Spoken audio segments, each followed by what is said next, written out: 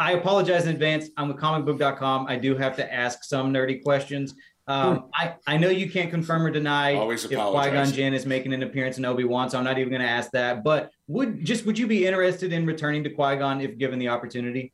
Oh, I think so. Yeah. I think so.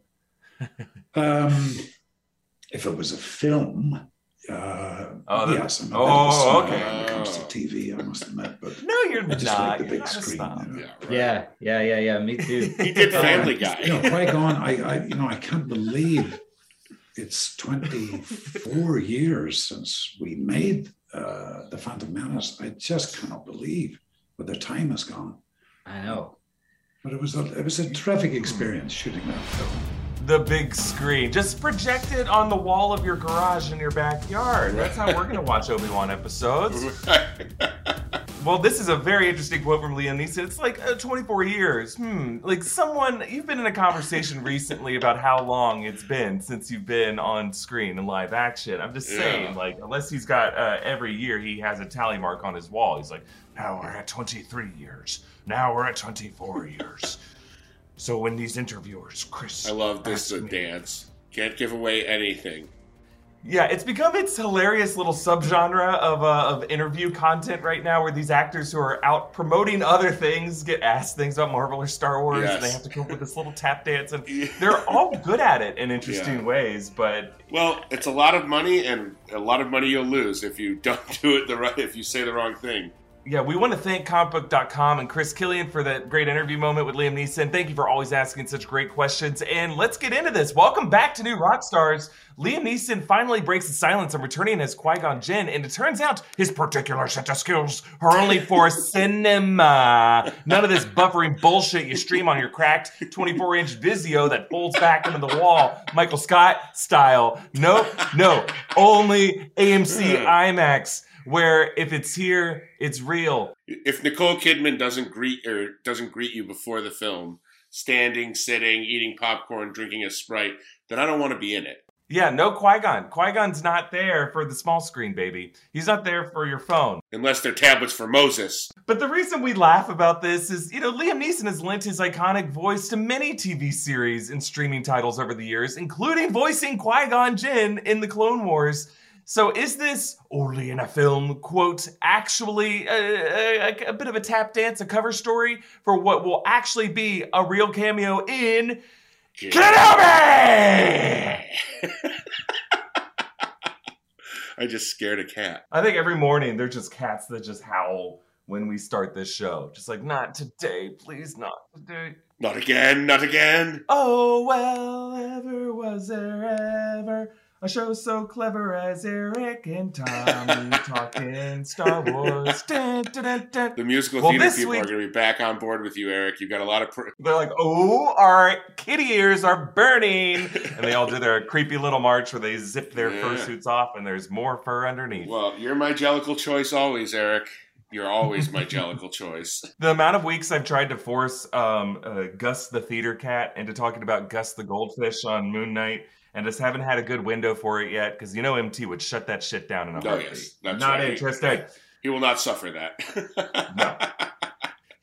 No. Well, this week on WikiLeaks, we're going to break down the likelihood of Qui-Gon Jinn making an appearance in the Obi-Wan Kenobi series, and if that happens, what fascinating conversation will they have? Because they got a lot to talk about. A little later this episode, we're going to discuss which Star Wars music has had the biggest impact.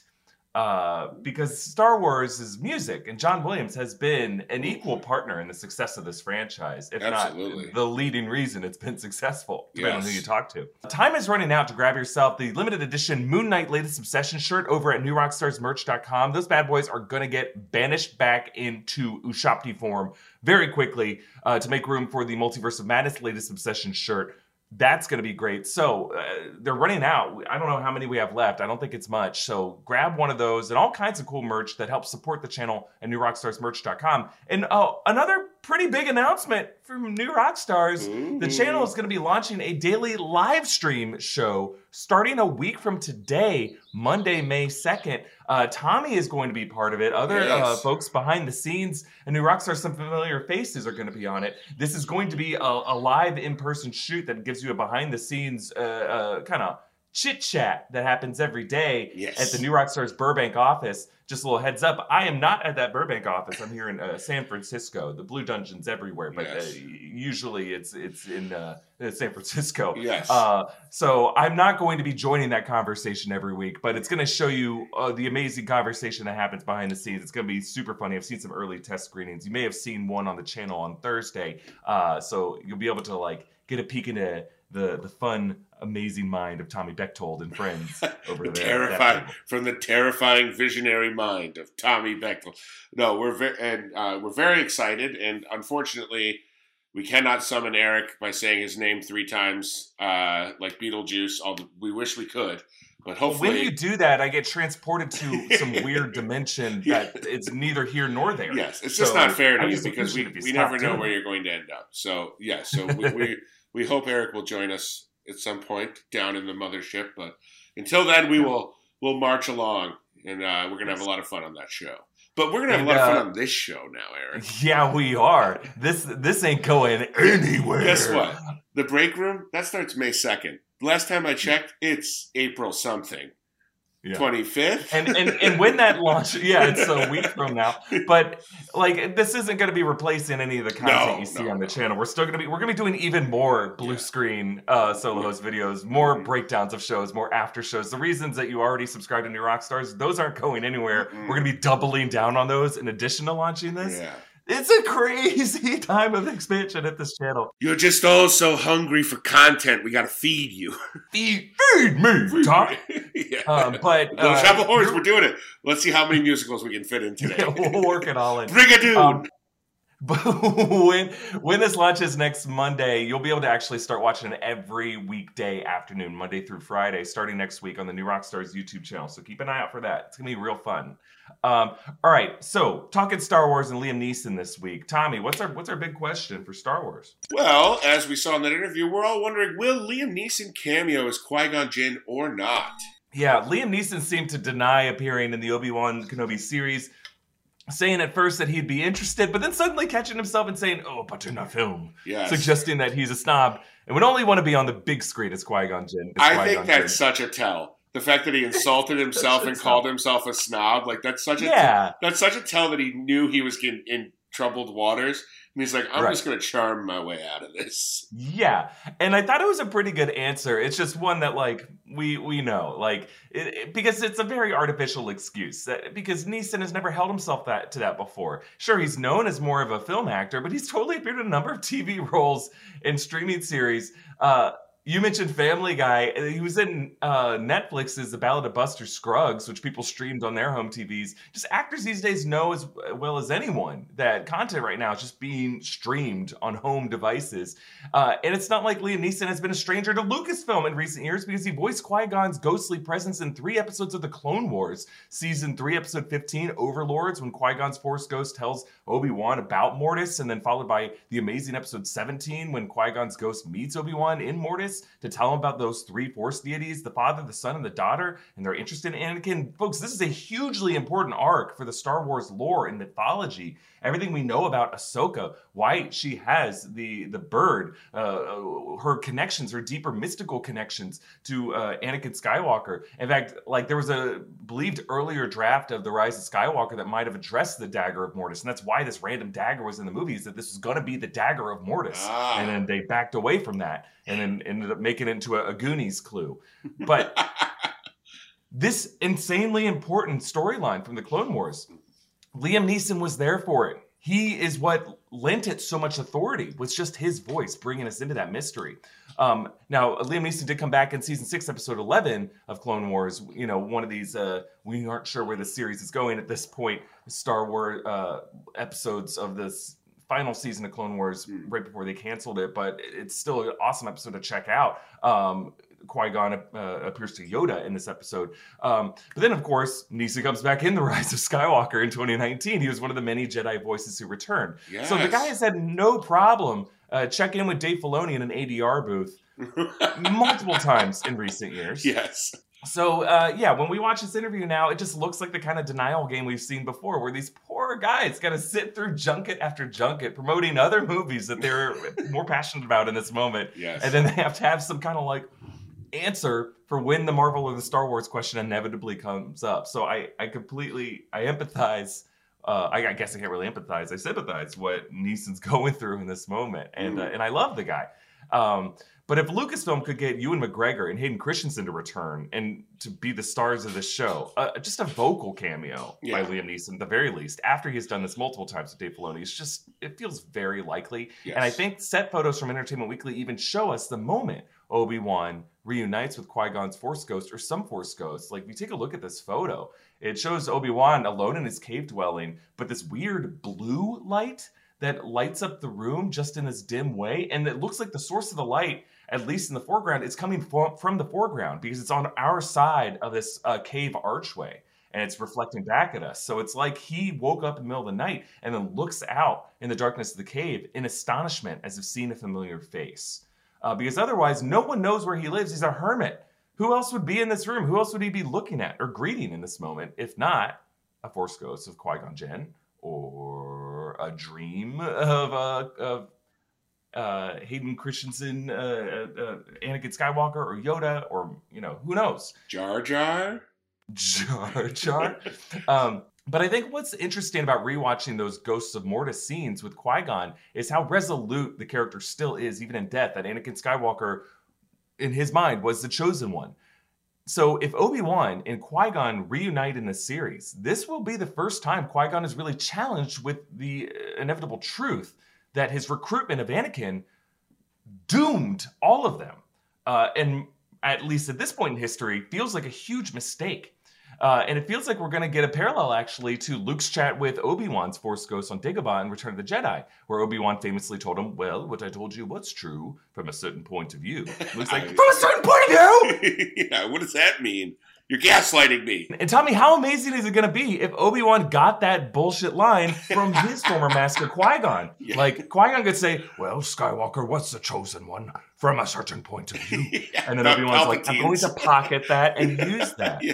Obi-Wan's just writing it down in a joke journal. He's like, hang on a second. I always keep one of these with me just in case. When they're in their netherworlds of the Force, appearing as Force Ghosts, it's just like written on the back of the guitar there. And they're like, oh, okay.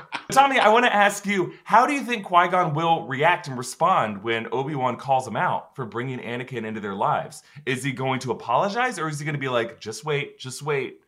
Bringing in the Skywalkers into this is actually, in the big frame of reference, actually going to be more important than you think? Just historically, Force Ghosts in the movies, anyway, from what I can say, are pretty stoic, right? Like they're pretty like level-headed and even-keeled, and they don't necessarily show a ton of like emotion or like I can't see him getting like angry. Although it would be amazing if like we get a Liam Neeson as Qui-Gon like just getting annoyed with Obi-Wan.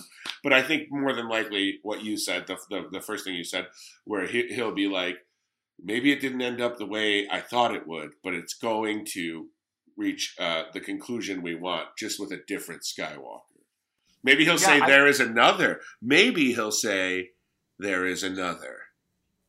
And Obi-Wan's just, everyone's just plagiarizing Qui-Gon. Yoda's plagiarizing. Well, I think it'd be fun if, like, I like it when ghosts in all fiction are kind of sassy. Yeah, me too. I love a sassy ghost. Yeah, they've like learned nothing from being in this realm. They've just become more petty, shitty versions of themselves. Yeah. Because I think that's what ghosts become. I don't think they become like spiritual or zen in any way. Absolutely I think they're just like not. They're little stinkers, Yeah. So they're like Beetlejuice. So I think I'm a little stinker ghost. I'm a little stinker. Stinker was deleted from Ghostbusters Afterlife because he tested so poorly with audiences. And then he got moved to Ghostbusters, and then became Slimer. Yeah. But I think Qui-Gon's going to be a jackass. I think he's going to be really mean and say, no, don't tell me that I'm wrong. I did the right thing. And eventually, corruption was going to collapse the Senate, but I gave us a new hope in the form of his offspring. And he's like, that's why it's so important to continue this mission, because while Anakin wasn't the chosen one was swimming around in one of his nutsacks. And then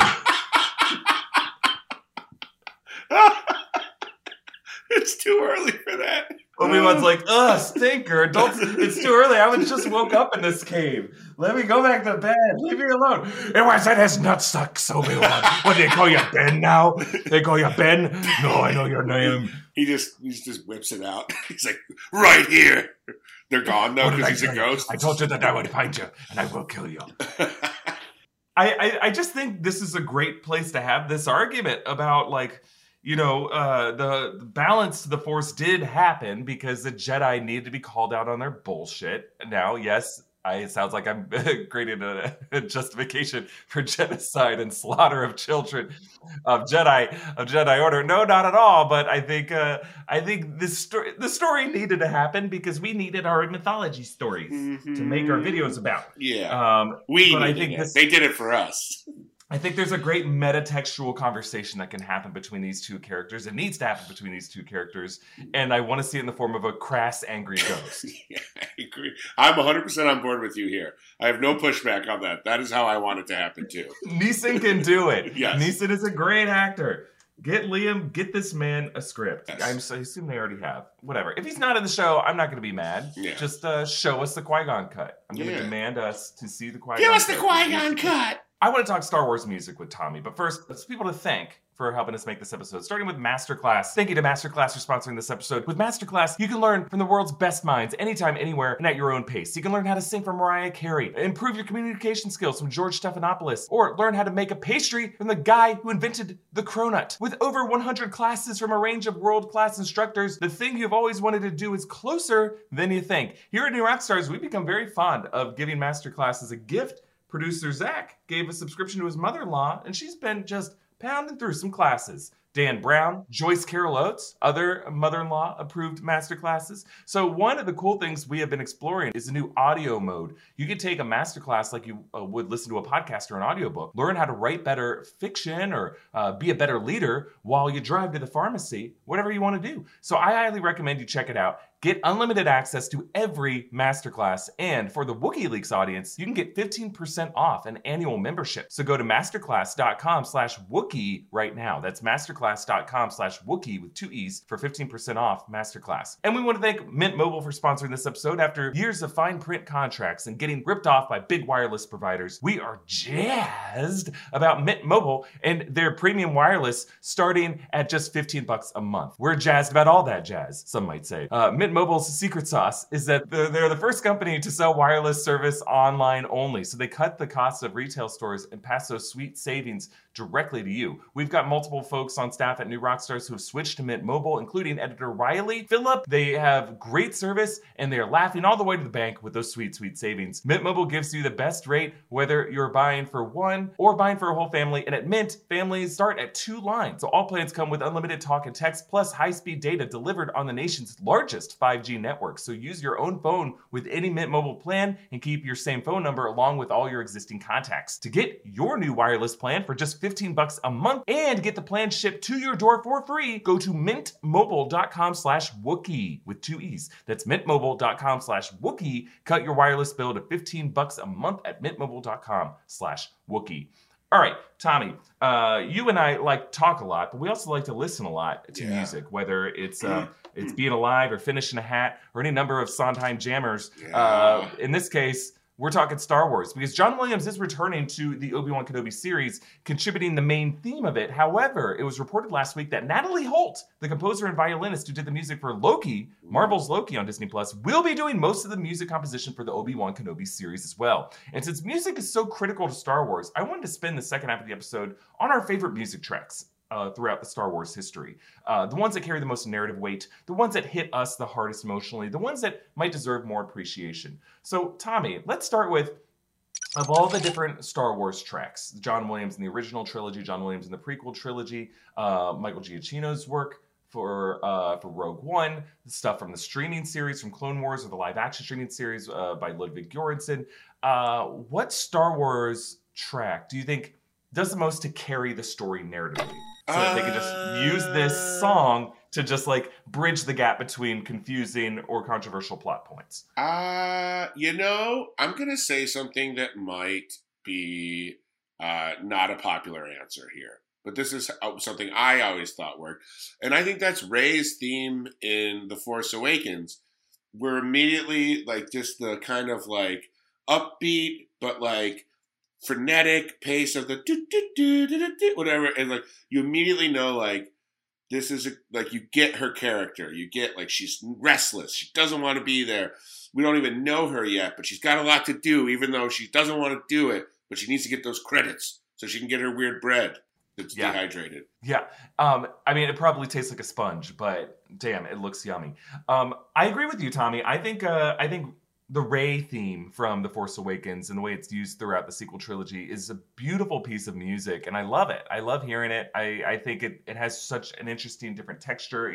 It does the most character development, I think, of most of the Star Wars things. Most of the Star Wars tracks have this epic cosmic implications feel to them, or this adventure spirit, or a sense of doom. This just feels very intimate, and just it feels like you're spending a quiet, private moment with the character, which is one of the reasons why those opening beats of Force Awakens are so great.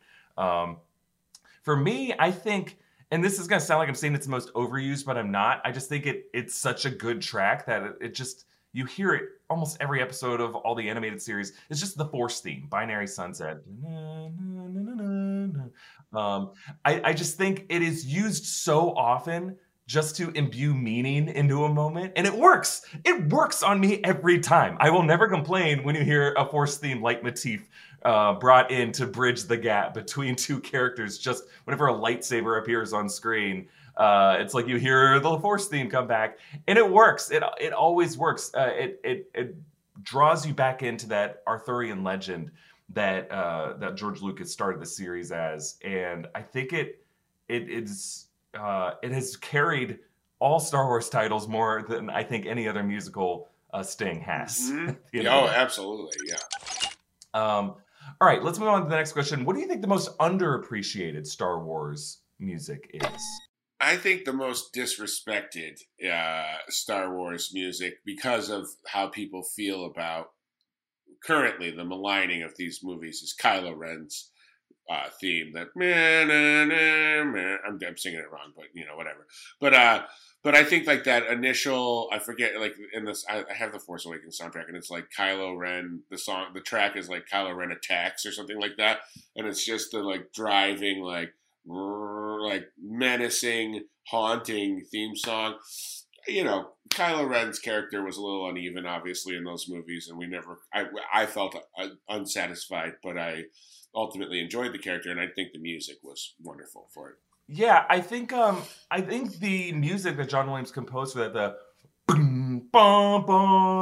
yes, that's what I was trying to do. Yes, it's such a chilling moment. Yeah. Like the hairs on the back of my neck go up whenever I hear it. I get goosebumps. Yeah. And I think it's because it reminds us of the fearsomeness that character almost had at the beginning of that trilogy. I think it would have been better as a villain. It's just a completely lost. I didn't need redemption for Kylo Ren, I think, in that series. No, because it was crazy that it was Han Solo and Leia's son, and he was awful. He was a terrible person who murdered people indiscriminately. I mean, I don't know. I guess there's arguments that every character is worthy of redemption and that we needed to see that redemption.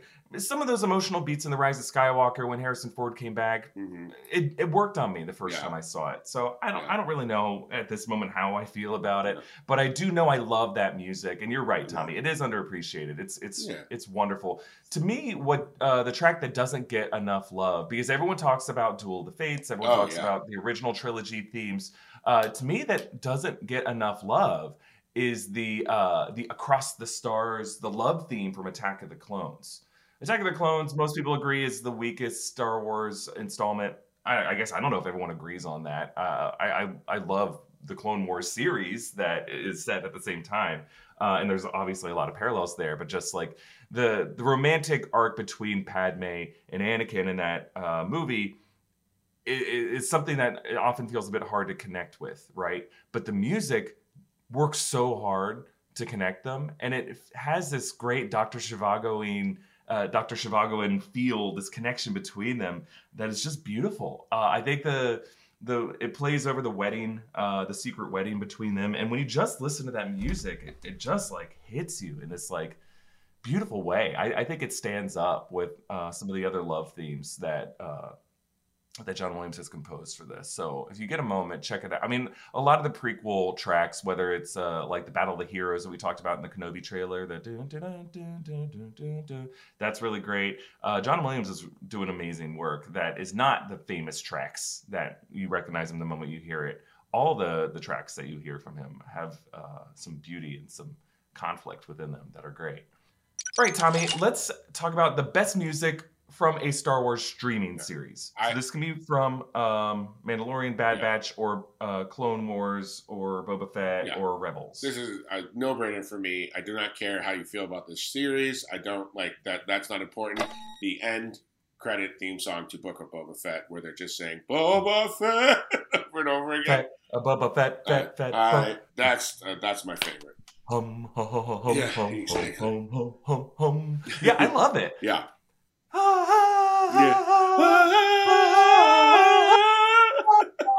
I mean, I loved it. Yes. I sat through the credits of every single one of those. It's just so rare that you hear vocals in a Star Wars track. Like you hear Duel of the Fates, you hear the chorus there. But so they bring in this chanting that just sounds so cool. Yeah, I love it. I love what Ludwig Göransson did for The Mandalorian. I thought it was game-changing in so many ways, especially the Grogu theme.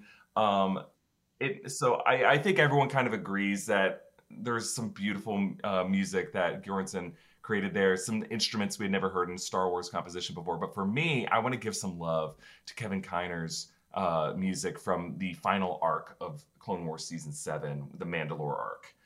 Those final 4 episodes. Specifically, just rewatch the final episode of Clone Wars Season 7. And the music just feels so bleak and terrifying in a way. It reminded me of like Blade Runner. There's a lot of synth tones. Like the moment when Maul is defeated and they're leaving, they're finally leaving Mandalore and they're bringing them back to Coruscant for trial. Ahsoka makes her goodbye with Bo-Katan, and like the music has this kind of languid, moody feel to it because you know what's coming. You know Execute Order 66 is coming. So like it shouldn't feel like a victory. It should feel like we're slowly marching toward the end of our times right now. And there's not a whole lot of dialogue in that final episode of Clone Wars. Like I think like the final act of it maybe has one line in it, and it's like Ahsoka going, "Oh no," and that's it. The rest of it is dialogue free. It's just the music carrying it, and it's one of my favorite moments that we've seen in Star Wars anything in recent years. It's just so beautiful. Yeah. So I think the music's a huge part of that. All right, Tommy. Yes. What Star Wars music brings you to tears the quickest, and why? Any song by Max Rebo. I think this is so cheesy. The Han and Leia theme always makes me a little bit misty. When they brought it back for Force Awakens, I got more than a little misty. I just love that song. Yeah, it's such a great theme. It's beautiful for me. Yeah. For a while it was Leia's theme for me, but I think it only became Leia's theme when Carrie Fisher died. I've always loved Leia's theme. What is it? Yeah. Wow, we really are musical today. Oklahoma. I think really the one that has gotten me lately is Yoda's theme. Oh, yes. Yeah. And maybe it's just the way that it's come back in The Mandalorian and in Boba Fett, but Yoda's theme. And so in Los Angeles, and Tommy, I don't know if you've ever been to this, but like every Labor Day weekend, John Williams will do a concert at the Hollywood Bowl. Yes. And all the Star Wars nerds come out and they bring their lightsabers, and he'll play a selection of a bunch of different scores. Yeah, he'll drop a little Harry Potter on you. He'll do some Indiana Jones, but then he gets to what you really want. And now he just does the second act. I believe the first act is done by another great composer, David Newman, who is I think he's the conductor of the LA Philharmonic, but he's composed. He comes from a long family of composers, starting with Alfred. Yes, because he knew him. He knew John Williams when he was like a little boy, right? Don't they always tell he that grew story up. that he met him when he was 6? He's an old family friend, and that guy was like in a way a mentor to John Williams. And I believe Alfred did the the Fox 20th Century theme. But it's an amazing thing to watch if you're ever in Los Angeles Labor Day weekend. Absolutely get a ticket. They're not too expensive, and there's no bad seat in the house at the Hollywood Bowl. It's just a nice night, a nice warm night thing to do the picnic. Yeah, if you live in LA, it's a must do. And if you can't do that, they also usually once a year will do live to screen orchestra matching for the movies. So you can see like Return of the Jedi with the LA Philharmonic, and that's really cool as well. Those are really fun to do too. Yeah. But I think the last one I was able to see would have been, I guess, last year. I think we went August 2021. But he played Yoda's theme, and then they glow the whole bowl green. And there's just something about the music that like can connect with you on a personal level. It's not about your connection with someone else necessarily, which is a lot of the other Star Wars songs have like an inherent relationship to them. It's about your ability to overcome an obstacle and to realize what you thought was just impossible is possible. There's so much hope in the song that I think it's beautiful that when you're in a dark place, when you just hear that music, it fills your heart in a way that not every Star Wars song is designed to do. But this is meant to be the light that gets you out of the darkness. And I think that's why, like, whenever I hear it, I'm like, yeah, as bad as things are, there's hope, you know? Now, last one I just want to ask, best needle drop. Wow. Like, anytime this is dropped, it gets your blood. I'm going to be a real basic boy here, and I'm going to say the Imperial March. Of course. Drop the needle. Bump. Bum, bum, bum, bum, ba-dum, bum, ba-dum. Yeah. And I'm like, I'm raising the roof. I'm dabbing for the Empire. People in the other seats next to me are begging me to stop because I'm hitting them in the face. I love it. I will always love the Imperial March. And again, Imperial March, like the Force theme, is getting mileage in every Star Wars. Like, you watch Rebels, the amount of time the Imperial March just sneaks back in there, and Rebels are like, we get it. We know. This is a bad time for everyone. I mean, I say it's basic, and I acknowledge it, because literally we find out in Solo, a Star Wars movie, that the Empire has co-opted the Imperial March as their theme song in their recruitment videos. Right, yeah. And I think that's, like, I'll always love it. It's just, like, the amount of times the Imperial March has been, like, commercialized and, like, used in KFC commercials when the prequels were coming out. I was like, okay, come on. But I do love it. I will always, like, go nuts. And, like, absolutely. I think that's what John Williams will do a different selection every time, but I think he'll always do the Imperial March. You got it. Because you can't not do it. It's like not playing Let It Be if you're going to see Paul McCartney. Come on. For me, it's the best needle drop is like, this is why I lost my mind when we saw the Kenobi trailers, a Duel of the Fates. Yes. Like that's a great one. Like, yes. And it might just be the generation of Star Wars I grew up with. I grew up with the prequels. So, like, that to me was the anthem of the prequels. No, you're right. That's a better one just because. I think for most people, Imperial March is probably we both kind of, those prequels were our first chance to really see new Star Wars in theaters for you and I. And, I mean, Duel of Fates was on TRL, was on Total Request, which is going to date us. But it was a music video that was like charting on the music video charts. Like a Star Wars orchestra song was charting, was rising up the music video most popular charts. It's crazy. When I was a kid, my older siblings went to Florida State University, and we would always go to the football games there.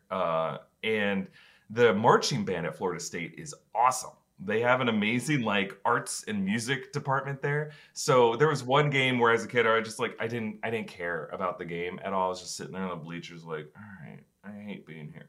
This isn't for me. But then at halftime the marching band came out and played Duel of the Fates, and they had, I guess they also got the vocals department to tell all the marching band kids to all go, Gara Vata. They all sang. And then they got in some like stunt fighters to reenact the fight. That is amazing. Maul and Qui-Gon and Obi-Wan, and I was like, ah! I screamed, this is awesome! It was like the coolest thing I'd ever seen. It just felt like Duel of the Fates was a Star Wars anthem that wasn't my dad's Star Wars. It was a Star Wars song that slapped just as hard as all those. Just for us. Just for me. It's just for us. We want to know your thoughts on all these questions. What do you think? What Star Wars track deserves more love? What Star Wars song or composition from the streaming series do you think more people should listen to or check out? And which one gets those waterworks flowing? And who's going to have the balls to say the Canto Bright Casino Lounge Singers is their favorite song? Who's going to have the nutsack? There's someone out there. There is someone out there who feels that way, and I want to hear from you. So we'll leave it there for this episode of WookieLeaks. Don't forget to check out our great merch options at newrockstarsmerch.com. Follow me at EA Voss, follow Tommy at Tommy Bechtel, follow New Rockstars, subscribe to WookieLeaks wherever you get your podcasts. We thank you so much for watching. We'll see you next week. Goodbye. Goodbye.